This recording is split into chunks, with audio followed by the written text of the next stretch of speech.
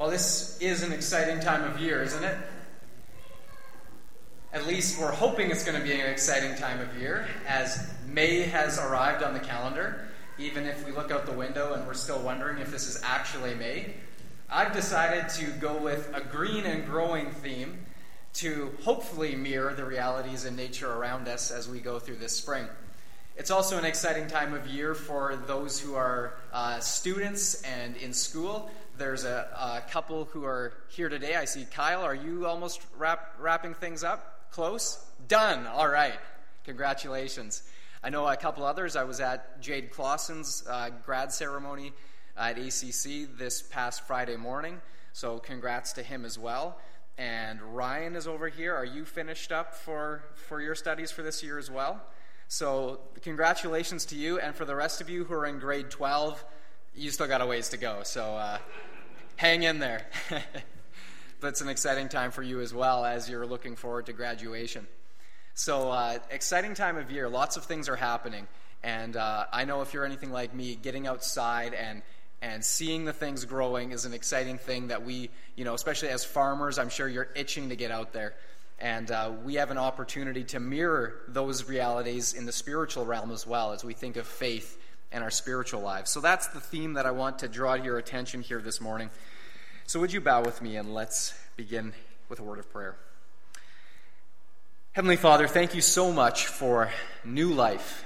Thank you that you are a God of creation, that you are a God who has caused all things to grow in their time and in their season. And so we thank you, Lord, that you are the giver of life, you sustain life, and only you can cause things to grow. And so we just thank you, Father, for the growth we are seeing, awakening and stirring all around us in creation. We thank you for the growth as well within our church family. We thank you for the growth as well personally, individually, as you work within our hearts and lives. We thank you, Lord, for the work that you are doing, blessing the students within this church family, whether they are immediately here or studying elsewhere. Lord, we pray that you would continue to bless them.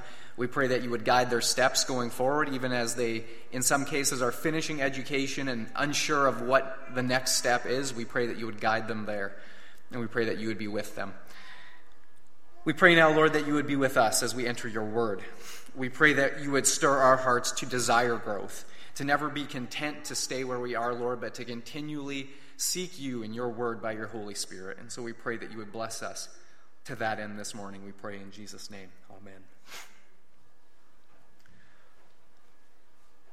You'll have to excuse me this morning. We've been battling a bit of fighting off the cold and the scratchy throat. So I've been praying these last couple of weeks that the Lord would keep me healthy, and so far he has. I can feel a little bit of a scratch going on, so if someone would like to get me a glass of water, that would be greatly appreciated. So please bear with me. I hope my voice holds up this morning. Now, continuing along with our theme, green and growing, Barry Reimer, of course, had to point out to me this morning that, was this a pun on our name? Groaning, green and growing.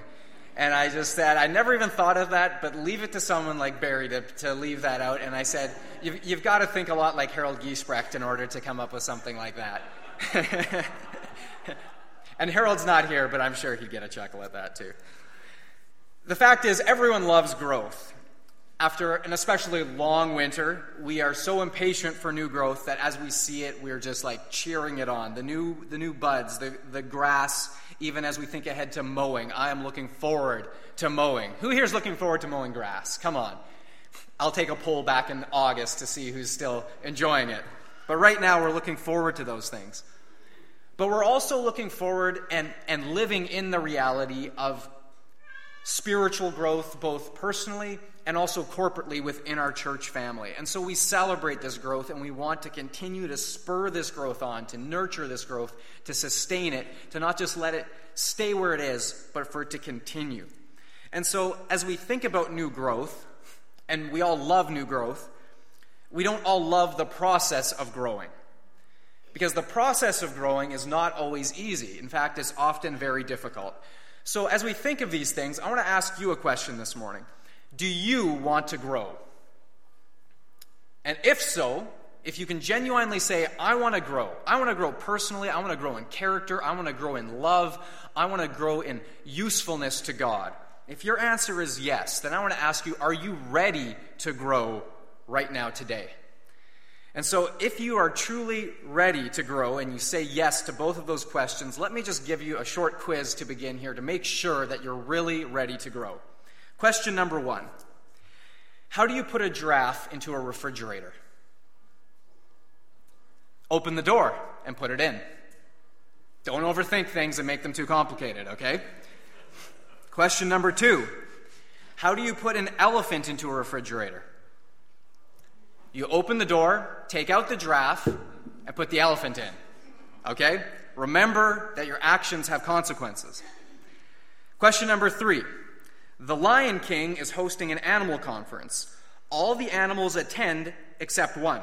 What animal does not attend? Why? That's right. Matt's sharp. He's remembering what we're learning. Last question. This is your final examination. There is a river you must cross, but it's inhabited by man-eating crocodiles. How do you manage it? Why? Absolutely. Roy Arnott. Final examinations. Give him a round of applause. Now, Matt and Roy passed with flying colors. How did the rest of you do? I hope you're ready to grow. I hope you're ready to put into action what you're learning, because let me just say this. Growth and actually learning these things and then putting them into action as we think along with these things and as we grow in our spirits, this is what God desires for us personally. This is what God desires for us corporately as a local church. And this is what God truly desires for his kingdom around the world. Quite simply, God is in the business of growing things. I want you to just listen to a few scripture passages that make this point just crystal clear.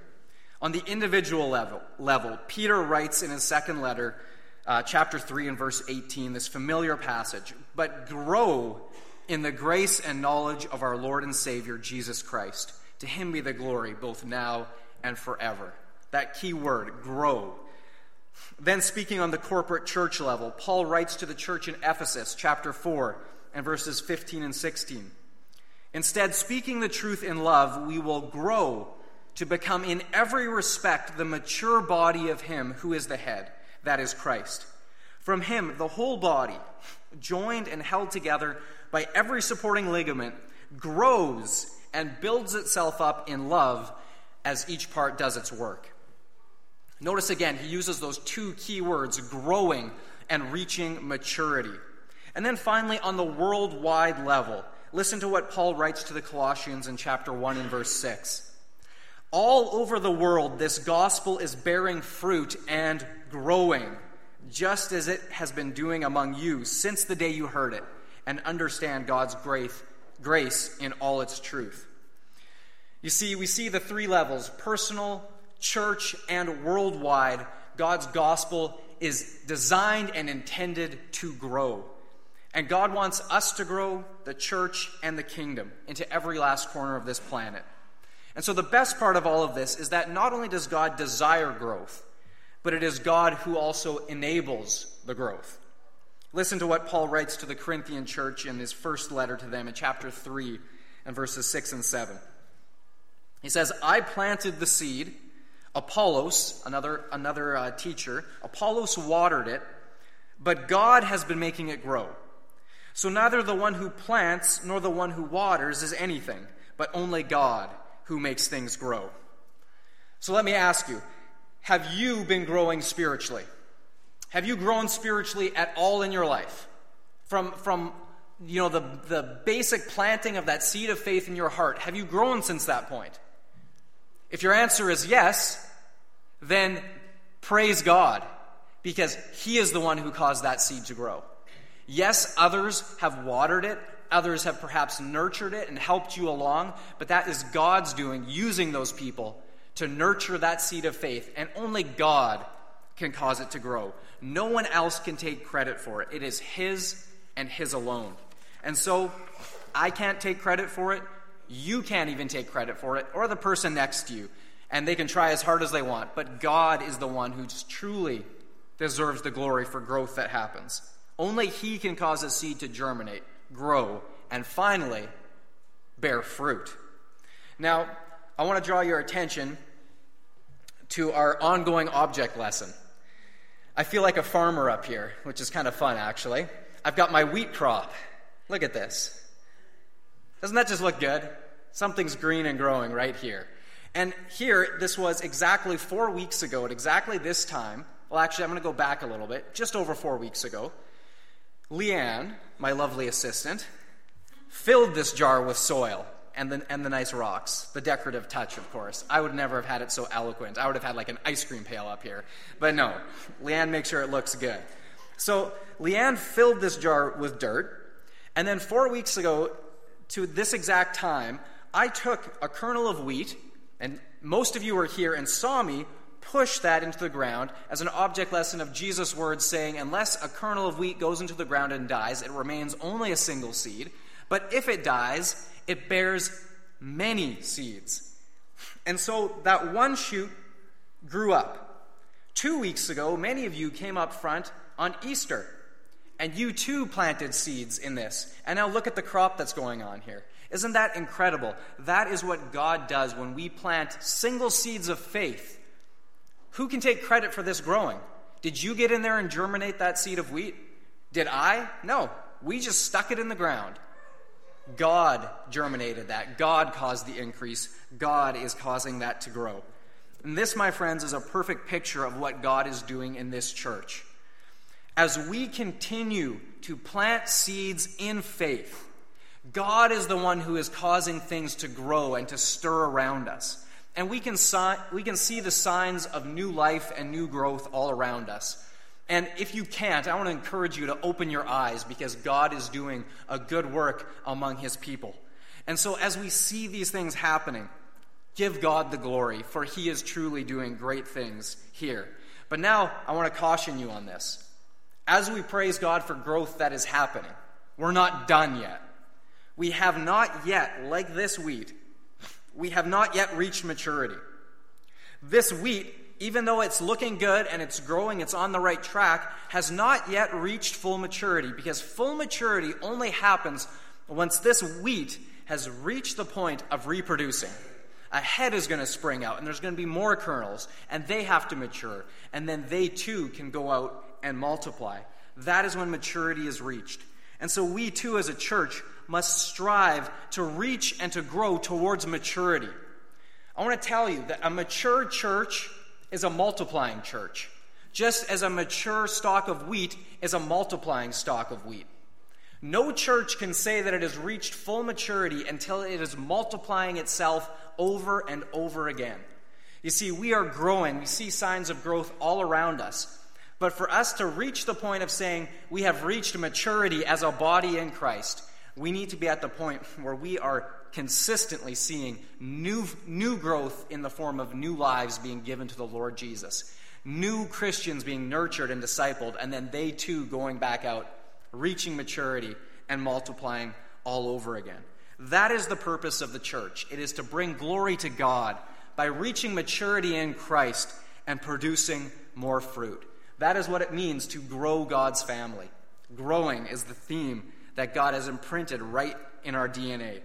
Now, in order for that to happen on the grand scale that God intends it to do, just like that wheat, we must reach maturity. Listen again to these words. Instead, speaking the truth in love, we will grow to become, in every respect, the mature body. Mature body is emphasized in Paul's writings. This church, to reach maturity, must be a multiplying church. Now, how do we get to that point of maturity?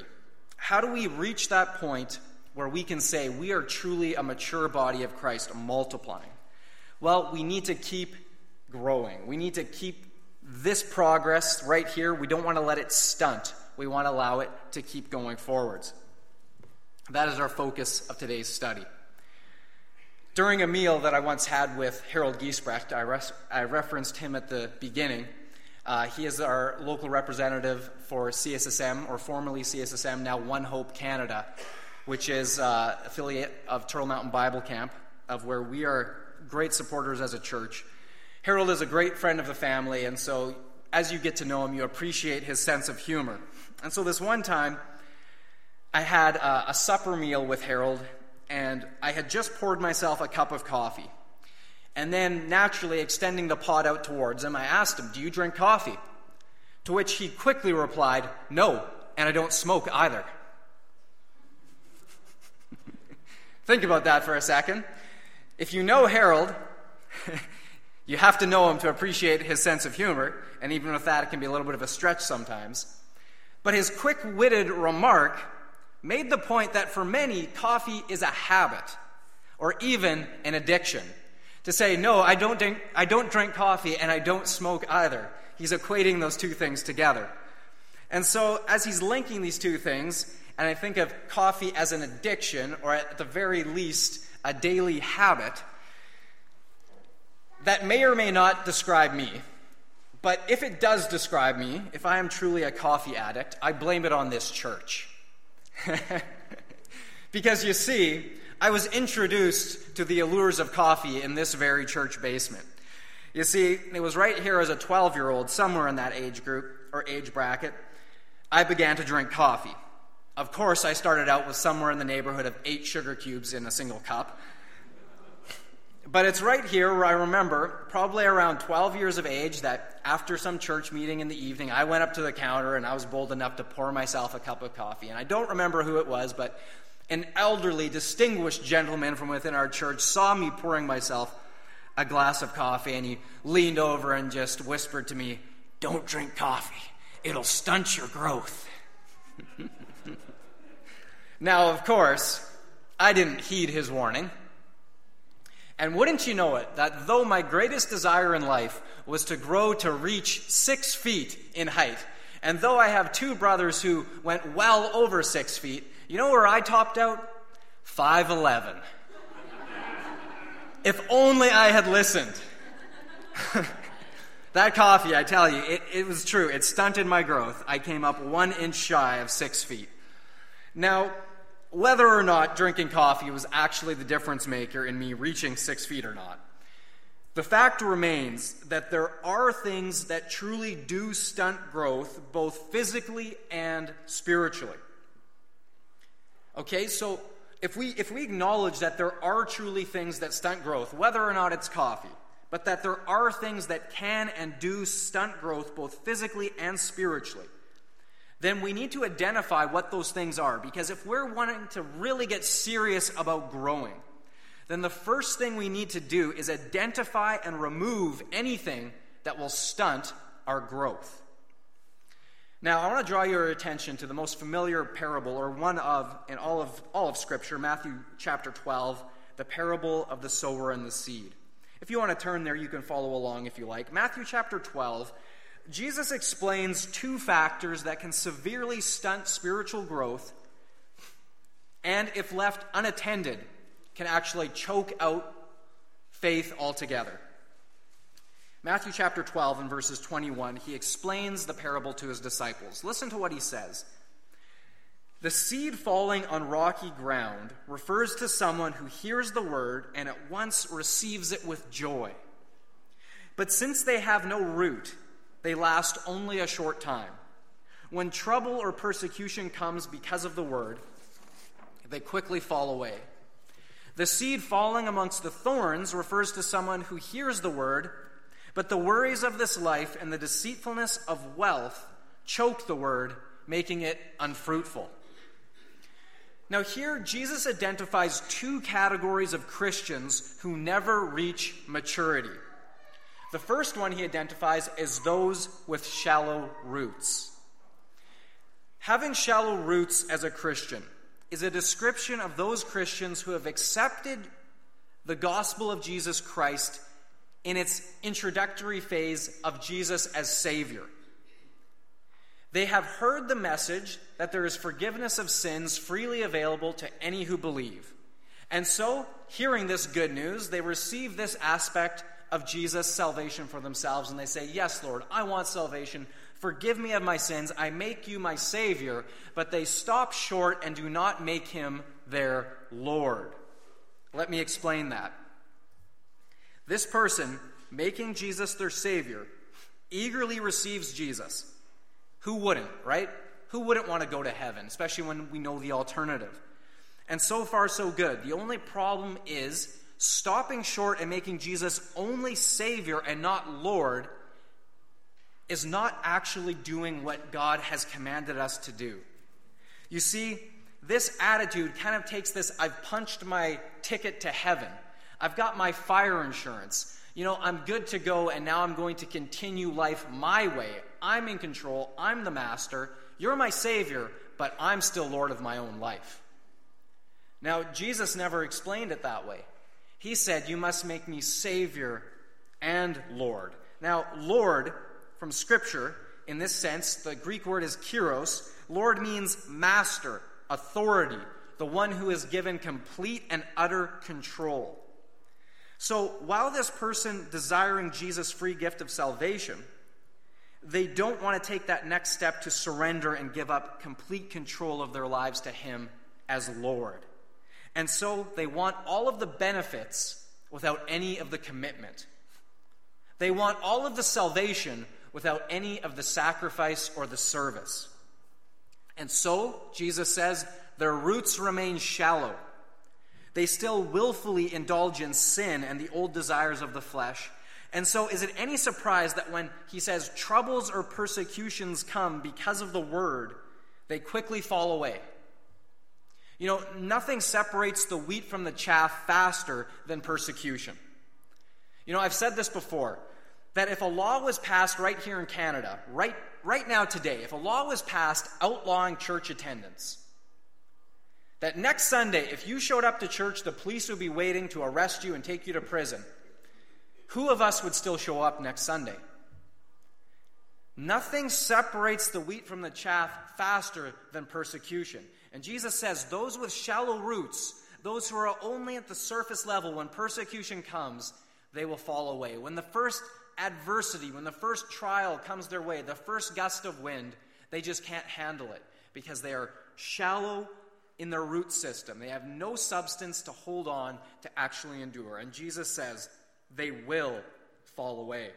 So my friends, I just want to tell you today, if you believe that you can accept Jesus as your personal Savior to forgive your sins, but not also make him your Lord, to now have complete authority of every aspect of your life, then you have been deceived and your roots are shallow. Okay, I want you to be crystal clear on this. Jesus needs to be Lord and Master of your life, or you have a shallow root system. Scripture makes no allowance for taking Jesus only as Savior and not also as Lord. Listen again to 2 Peter 3:18. But grow in the grace and knowledge of our Lord and Savior, Jesus Christ. Peter puts those two things together as inseparable realities for the Christian. Notice how he even puts it as a Lord and Savior. He puts Lord first, stressing its importance. We can't have one without the other. And if we try, Jesus says that not only will we not reach maturity, but that when push comes to shove, we will fall away. So I want you to be absolutely certain today that you are firmly rooted by faith and obedience in Jesus Christ as your Savior and Lord. That is the first thing that we learned this morning. The second category of things that stunt spiritual growth and can keep us from reaching maturity is competition from the weeds. Now, I would invite Roy to come up and give us a lesson on that as our representative in this, expert in this field. I am strictly a layman, and I'm sure many farmers could come up and give a better presentation on weed competition and all of the great chemicals that can be used to deal with weeds in the variety of crops. I'm not going to get into the specifics. You all understand this principle. But we want to talk about just the basic things of why weeds are harmful. The two basic reasons that weeds are harmful is that, well, of course, they stunt growth. That's the effect of what they do. And the way they do that is primarily by stealing moisture and nutrients from the soil. So if we had wheat growing in this jar and then we throw in a whole bunch of random other weeds, they're going to be competing for the same nutrients from the soil and the same moisture, and so it's giving less for the wheat to grow. That's the first primary way that weeds are harmful. The second is that if the weeds actually grow up, they can get to the point where they actually block the life-giving rays of the sun that are necessary for the wheat to grow as well. And so going back to our little wheat crop that's going here, the week after I had noticed that first seed had begun to grow, I then took note of it a couple of days later that it was starting to look a little droopy and starting to turn a little bit yellow. There was no weeds in the jar yet, but it was already kind of looking like it needed some help. And immediately I realized, well, I hadn't even watered the thing yet. And second of all, it was tucked at the back in a big shadow. There was no direct rays of the sun. So I just went back to the bathroom, grabbed a little glass of water, poured a little bit in, stuck it on the windowsill, and wouldn't you know it, a couple of days later, it was just like, boom, growing like crazy. That is the life-giving nutrients and the rays of the sun that is required for anything to grow. And weeds can have that same effect. If they block out the sun, if they compete for the nutrients, they can stop things from growing. Now, of course, to grow in faith, we need two essential things. We need the water of God's Word, and we need the light of spending direct time in God's presence through the Word and in prayer. Weeds of this world can easily draw us away from that life-giving water of the Word and can also keep us from spending time in His life-giving presence. And so when this happens, our faith and our spirit begin to wither and to yellow as well. And Jesus describes these competing weeds as the worries of this life and the deceitfulness of riches. This is an extremely broad category, so let me just touch on it briefly. Do you ever worry about anything? Anyone? Anyone worried about anything in this life? Anything buzzing around in your head at all? School, maybe? Passing your grades, your final examinations? Do you ever worry about friends, what they might think of you? Being liked, having a place to belong, family. Do you worry about the future? Do you worry about your health, your job, your career path, what direction that's going to take you, making money? You know, many of these things, of course, are not wrong in their proper perspective. The main problem is that they compete for our attention, and we can easily end up focusing on these things more than God. And so in this way, if not placed in their proper context, they are competing for that life-giving nutrients that we need from God. And now speaking of money, Jesus draws on this specifically. He says the deceitfulness of riches. Is it any surprise to us that Jesus talked about money almost more than anything else? Why is that? It's very simple. We all need it. We all have to use money in some context. We all have bills to pay. We all have to deal with it. And as a result, each one of us is presented with the opportunity to worry about money. Do we have enough? And that worry can easily begin to make us desire just a little bit more and a little bit more until we are so caught up in it that easily it can grow into greed.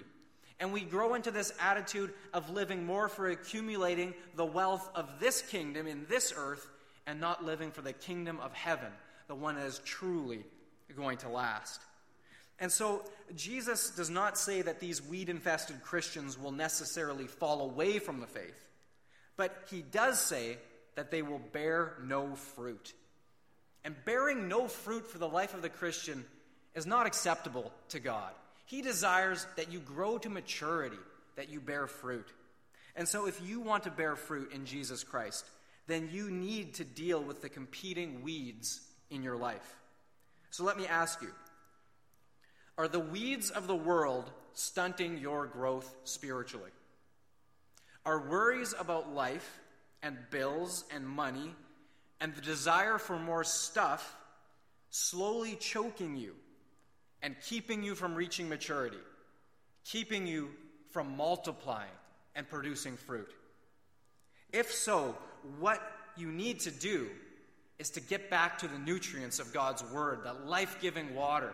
You need to get back into the presence of God in prayer. We need to have Him adjust our attitude towards money and towards stuff so that they are put in their proper context and not taking priority over God in our life. And let me tell you that by the grace and power of God and His Holy Spirit, we can remove the weeds. We can break free from the deceitfulness of riches. Yes, it will be painful, but if we truly want our lives to bear fruit for God that will last, we have to do it. It is not optional. So pray and ask God for that power today. Remove those weeds that are competing for His attention and His time in your life. The third and final category of things that stunt spiritual growth is habitual sin. Now, the reason I say habitual sin is because this is a different category altogether than those sins that happen once in a while that just kind of spring out on us out of nowhere. I want you to listen to Hebrews chapter 12 and verse 1. Therefore, since we are surrounded by such a great cloud of witnesses, let us throw off everything that hinders and the sin that so easily entangles, and let us run with perseverance the race marked out for us. Now, of course, as I said, any and all sin can trip us up. You know, you can be running along great in the race of life, and you're just like, yeah, I'm doing good, and all of a sudden, wham, and you just go down, sin just blindsided you, and you hit the ground, and you're like, where did that come from? I've never even dealt with that before. How did that sin just come out of nowhere and just take me down so quickly? Maybe sometimes that happens. It catches you unaware. I can't tell you how many countless times that's happened in my life. But you know what? In those times, you realize what's happened, you confess that sin, you seek forgiveness, reconciliation, whatever needs to happen.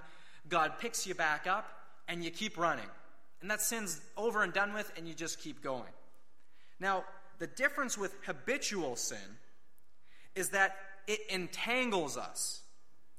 An entanglement draws on the image of how a vine wraps itself around something. Okay, it says the sin that so easily entangles us. Now, I want you to picture a vineyard. And in this vineyard, there's vines with grapes growing on them in all directions. But those vines had to start out as very small plants. And when you first put them up, one of the guiding devices that the vines are intended to grow around, at the very beginning, it would be so incredibly easy to remove those vines. In the beginning, it's so easy to just snip them off or guide them to go in another direction. But left unchecked, the vine will continue to grow and to send offshoots in all directions until eventually it is wrapped so tightly that it is nearly impossible to remove. Try as hard as you want. And in my experience, it is the habitual sins that I have battled with the hardest in my life. And the longer that I have left them unchecked, the harder they have been to remove. You see, sin most often starts out seemingly small and harmless, but they grow and entwine and entangle us more rapidly than we ever realize. It can just sneak up on us. Let me share with you a story.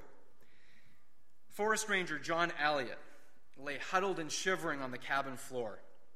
He was high in the Rockies in southwestern Alberta, and outside a blizzard was raging. He had trudged for miles that day through the deep snow of the mountain passes.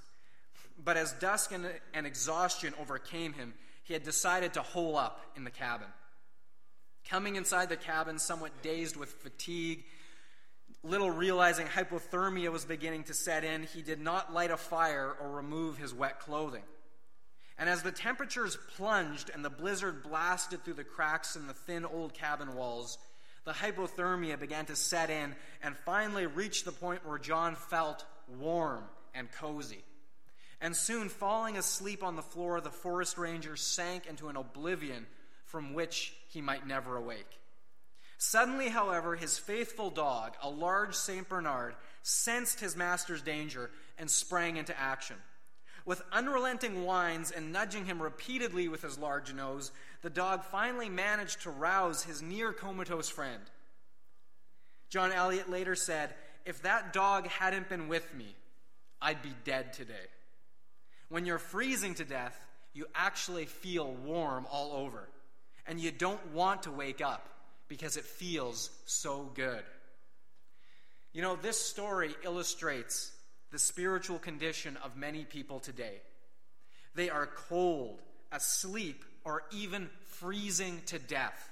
But tragically, they are oblivious to their true condition because they've become so entangled by sin, so numb to it that it actually feels good. Just leave me alone. I'm okay where I am. Those weeds started out small and went unnoticed. But thankfully, the Lord is persistent in his attempts to wake up such sleepers. He sends his messengers to nudge them awake.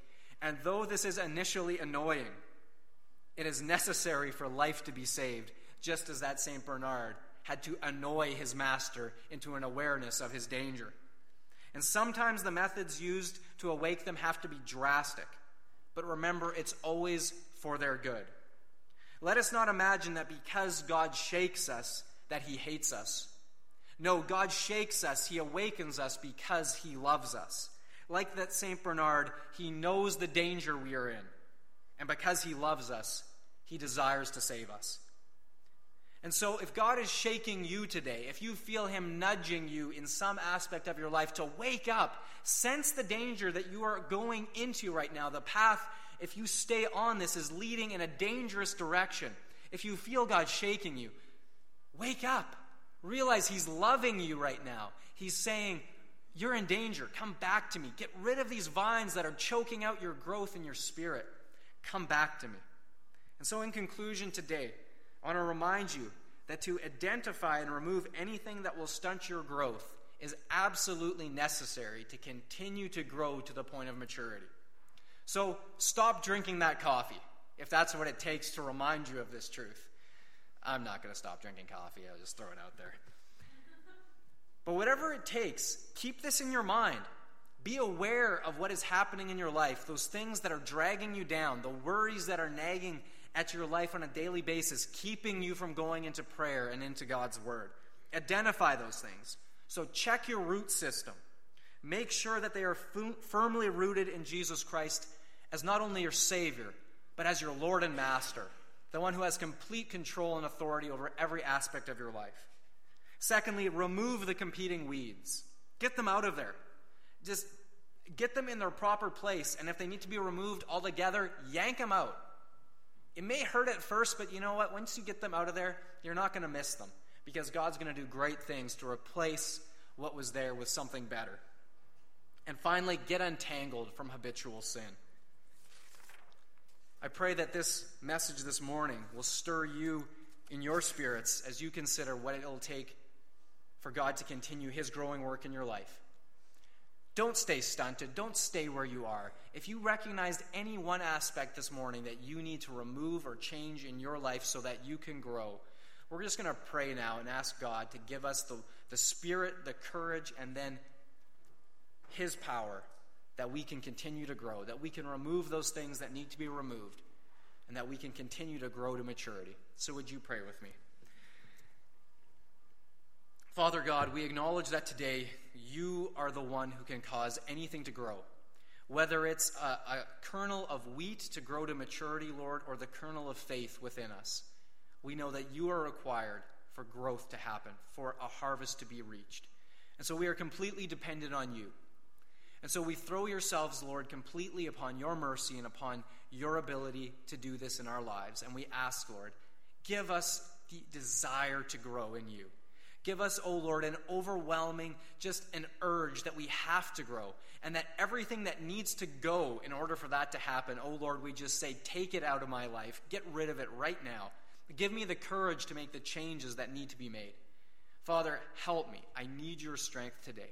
I pray, Lord, that we as your people would truly take this seriously, and that through this, Lord, we would be built up, that we would grow to the point of maturity, that this church would not only grow to a medium height or even a half-decent height, but no fruit. Oh, Lord, I pray that we would reach that point where there is so much fruit, we have to build more bins to hold it all.